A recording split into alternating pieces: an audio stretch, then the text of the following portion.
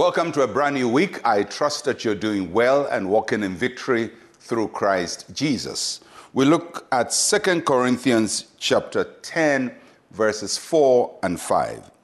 For the weapons of our warfare are not carnal, but mighty in God for pulling down strongholds, casting down arguments and every high thing that exalts itself against the knowledge of God, bringing every thought into captivity to the obedience of Christ.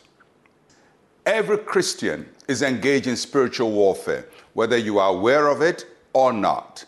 You are engaged in a spiritual battle. And in that battle, we are fighting to enforce our victory in Christ, to stand in the place of victory. We are not fighting to gain victory, we are fighting to defend our victory. Christ has already made us victorious. And because of that, the enemy's strategy is to make you not think that what Christ has done for you is sufficient or enough. And so the battle of the Christian is a battle against the doubt that Satan plants into our minds, to doubt God's power, to doubt who we are, and to doubt that we have the power to do the things that God says we can do. And so when you read the Bible, it says that the devil goes around like a wounded lion or a roaring lion, seeking whom he may devour. He cannot devour everybody. There is a whom. There are certain kinds of people he can devour, and it's the people who accept his lies and believe in his lies. So the passage today says that our mind is the battlefield. The battle we're fighting in our Christian life is in our minds. Spiritually, God has already given us the victory. But mentally, Satan is throwing doubts into our minds and making us not appreciate all that God has given to us.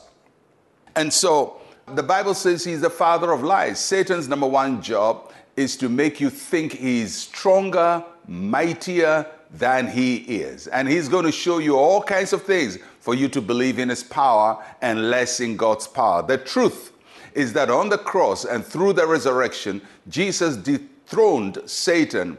He destroyed his power and he disarmed him.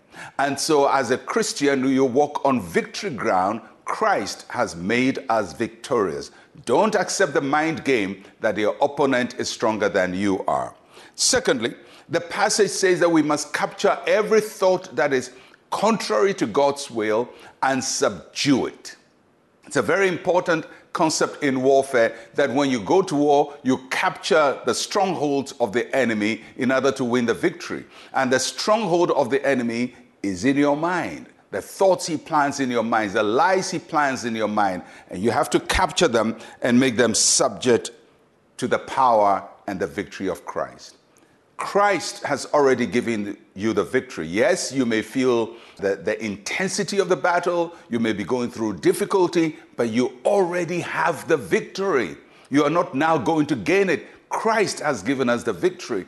Trust in what he has done for you and just stand firm in the salvation, in the victory, and the power that he has made available to you. So this week, as you go through every day of the week, remember that you're already victorious and that Christ has already given you the victory. And don't allow the lies of the enemy to get into your mind, to dampen your faith and to bring you down.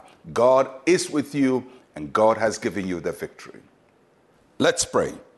Say with me, Heavenly Father, I cast down every thought of fear and defeat.